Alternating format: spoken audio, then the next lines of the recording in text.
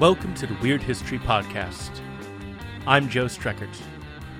This podcast is independent and ad-free because of your listener support. Become a listener supporter by going to weirdhistorypodcast.com. Imagine you're at a dinner party. It is 1706. You're in London, England. It's a well-to-do affair. Plenty of people there have fancy titles and a great deal of money and importance and all that. Everybody is talking about the types of things that fancy dinner partying nobles talk about, but everyone is looking at this one guy. He's in his 20s. He has long blonde hair. He's got blue eyes. And he's not using a knife or fork or spoon. He's just picking food up, eating it with his hands, making a big show of eating it all messy-like, and occasionally he lapses into this gibberish that he says is his native language. Everyone's asking him about where he's from, his homeland, what it's like, all the details, the religion, the culture, all of that. And you approach the man and you ask him, "Where did you say you were from again?" This man, who called himself George Psalmanazar, was a sensation in early 1700s London. He says to you, Formosa, an island subject to the Emperor of Japan. Of course, you say, as you look at the blonde-haired, blue-eyed man who speaks perfectly good English, Formosa. Before masquerading as a Formosan, Psalmanazar had another grift.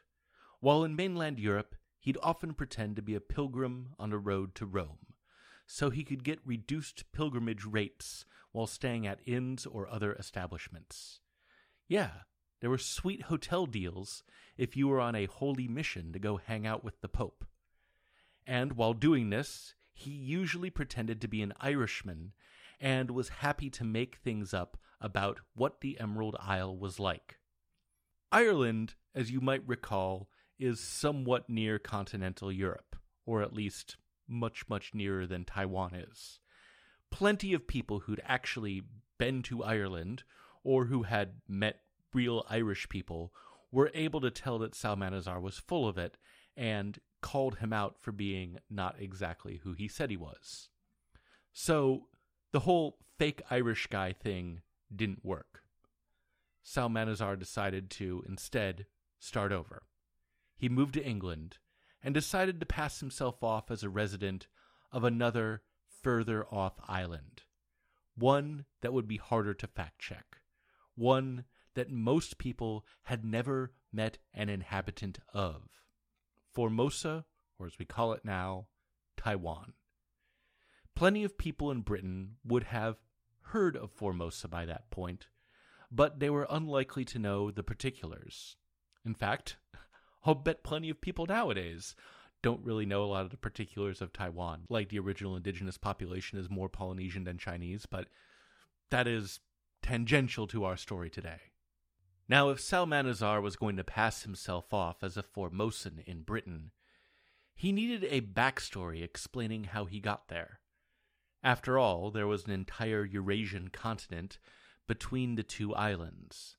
So to explain his presence in the UK, Psalmanazar decided to tap into English people's prejudices. This was the very early 1700s, and the English at the time were not too fond of the French, and were not too fond of Catholics.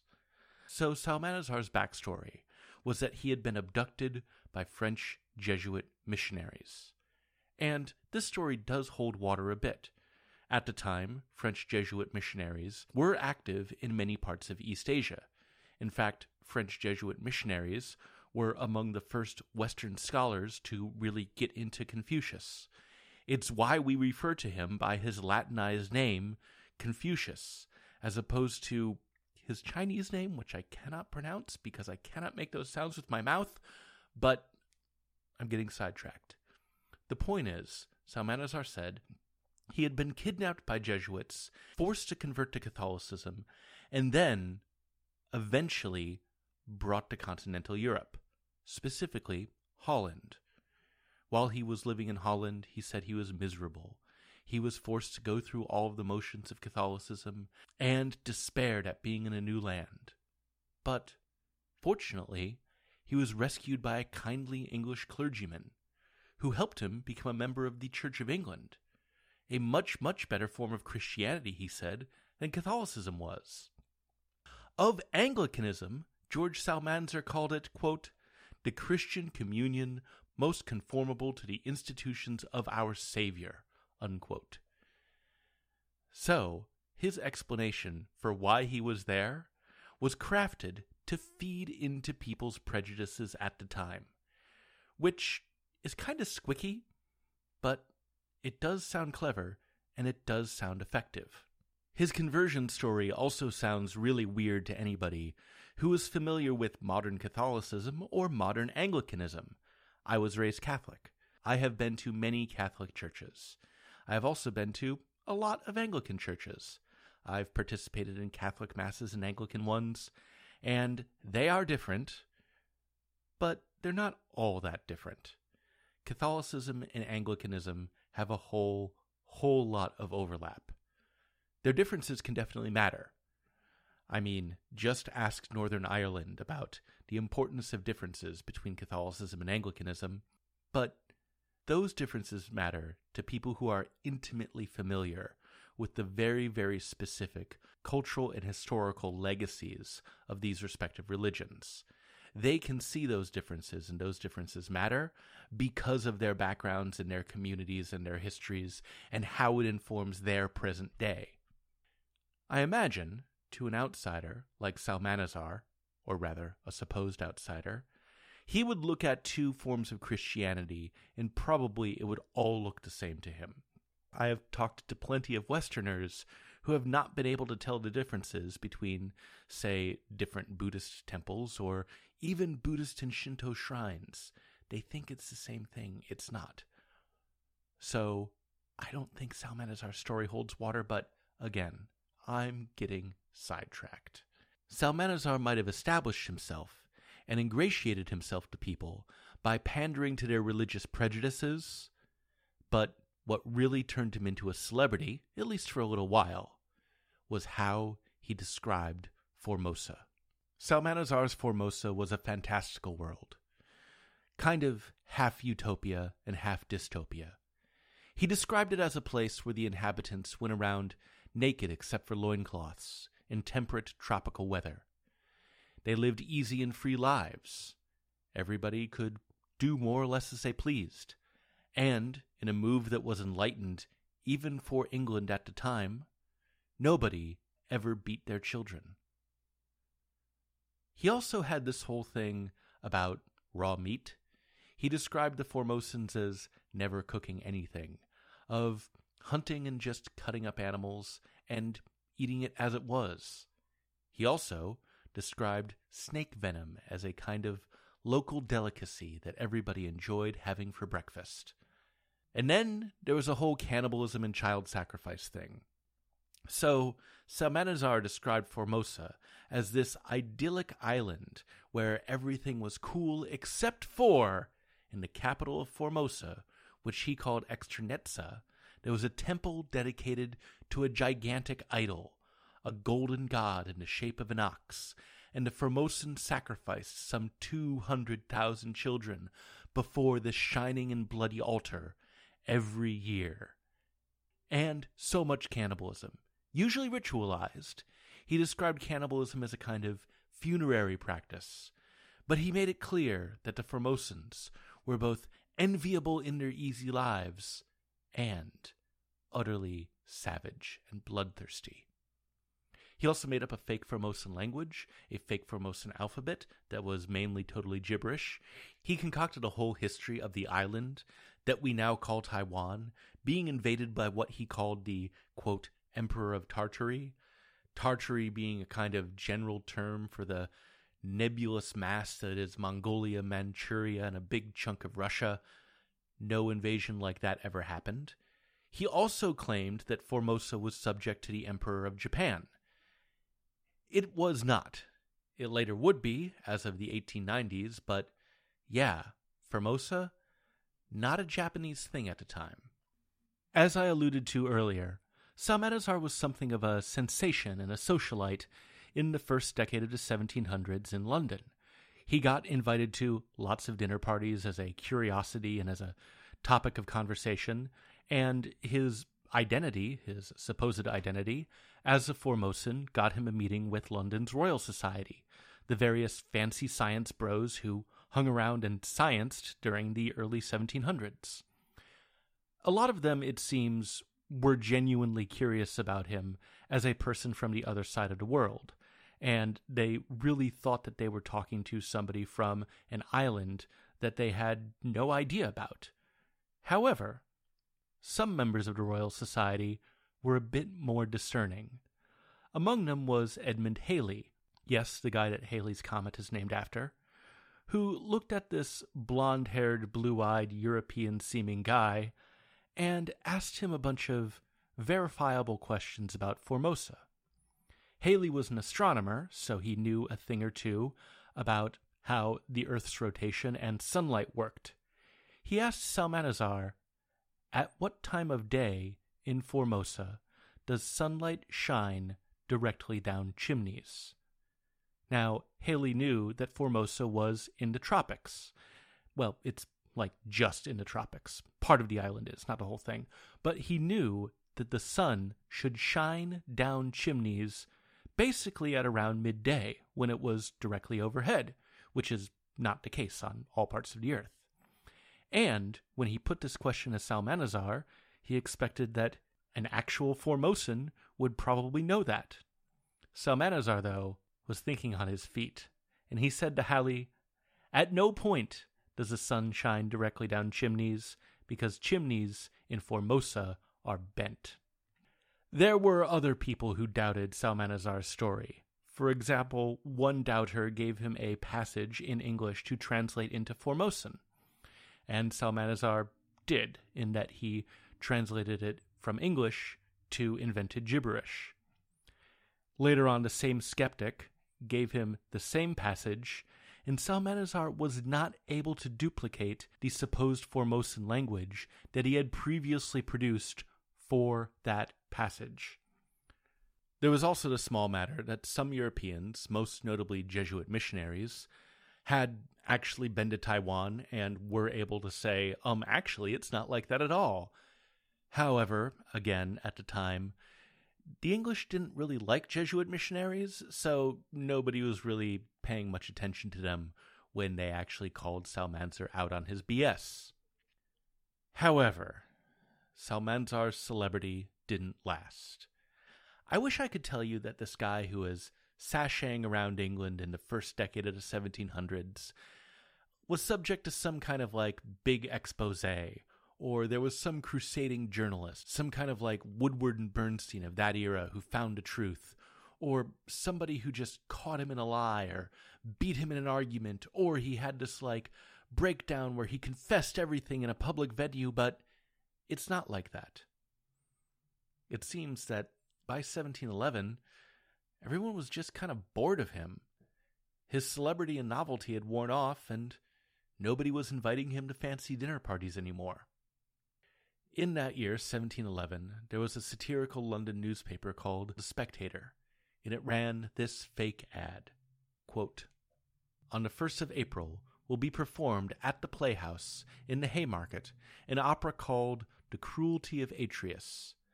The scene wherein Thyestes eats his own children is to be performed by the famous Mr. Psalmanazar, lately arrived from Formosa, the whole supper being set to kettle drums." Unquote.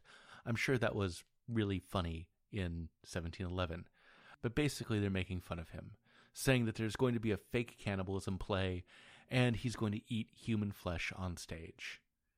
Over a decade later, he was still a laughingstock and a figure of fun. In fact, he shows up in Jonathan Swift's Modest Proposal, a fun essay about eating babies.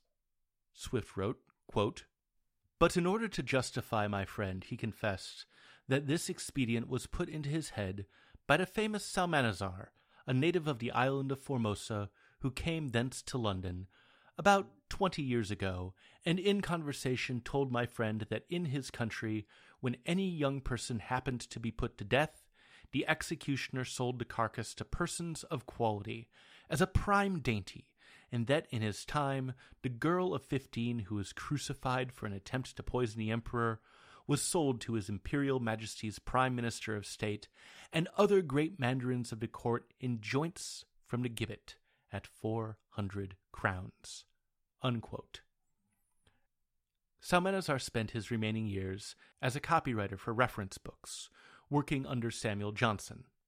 Yes, that's Samuel Johnson, who apparently really liked him. He called Psalmanazar the best man I have ever known. The faux Formosan worked on a lot of real information. He was writing real encyclopedias and guidebooks, and sometimes they were even about East Asia and even Taiwan. So he devoted the last decades of his life to spreading the truth, even though he was most known for being full of it. He also struggled with opium addiction and died in 1763. Before he died, Psalmanazar made arrangements for a posthumous autobiography to clear the air, but I think it wasn't just there to clear the air. I think this guy wanted to be a little bit extra just one last time. It was titled Memoirs of Blank, commonly known by the name of George Psalmanazar, a reputed native of Formosa. The autobiography, published the year after his death, gave away very little about him. Even his real name wasn't in there. His place of birth wasn't in there. We don't even know exactly when he was born. Psalmanazar claimed that he left out all of that identifying information because he didn't want to bring shame upon his family.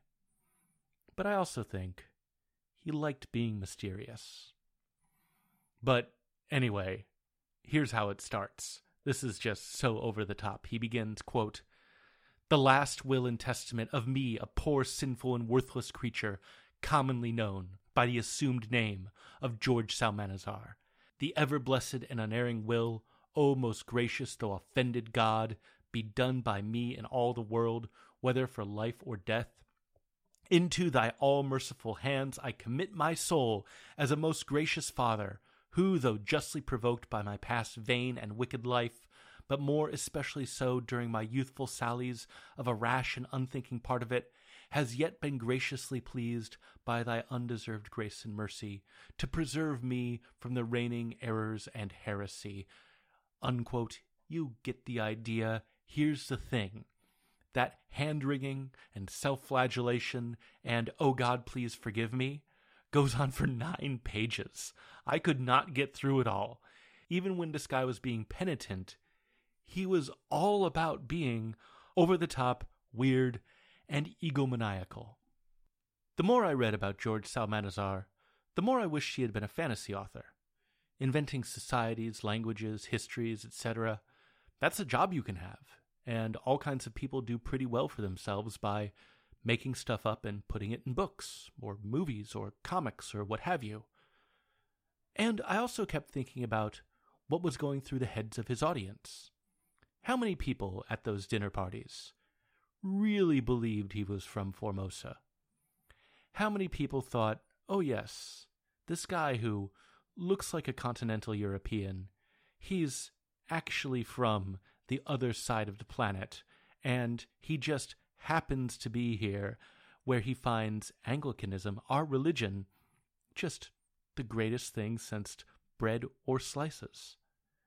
I wonder how many people, deep down in their heart of hearts, knew that they were being fooled, but wanted to be fooled, enjoyed it. They liked the novelty.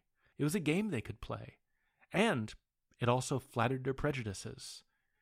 Here he was saying, I have come from the other side of planet Earth to tell you, Londoners, how great your religion is, that you have it right. I have seen the wide world, and I am declaring you're on top of it. That probably went a long way for Psalmanazar's audiences to say, not only is this man fooling me, but I am fooling me, and I'm going to sit back. I'm going to listen to his made-up history about cannibalism and his made-up gibberish, and I am going to let myself be flattered, indulged, and fooled. You are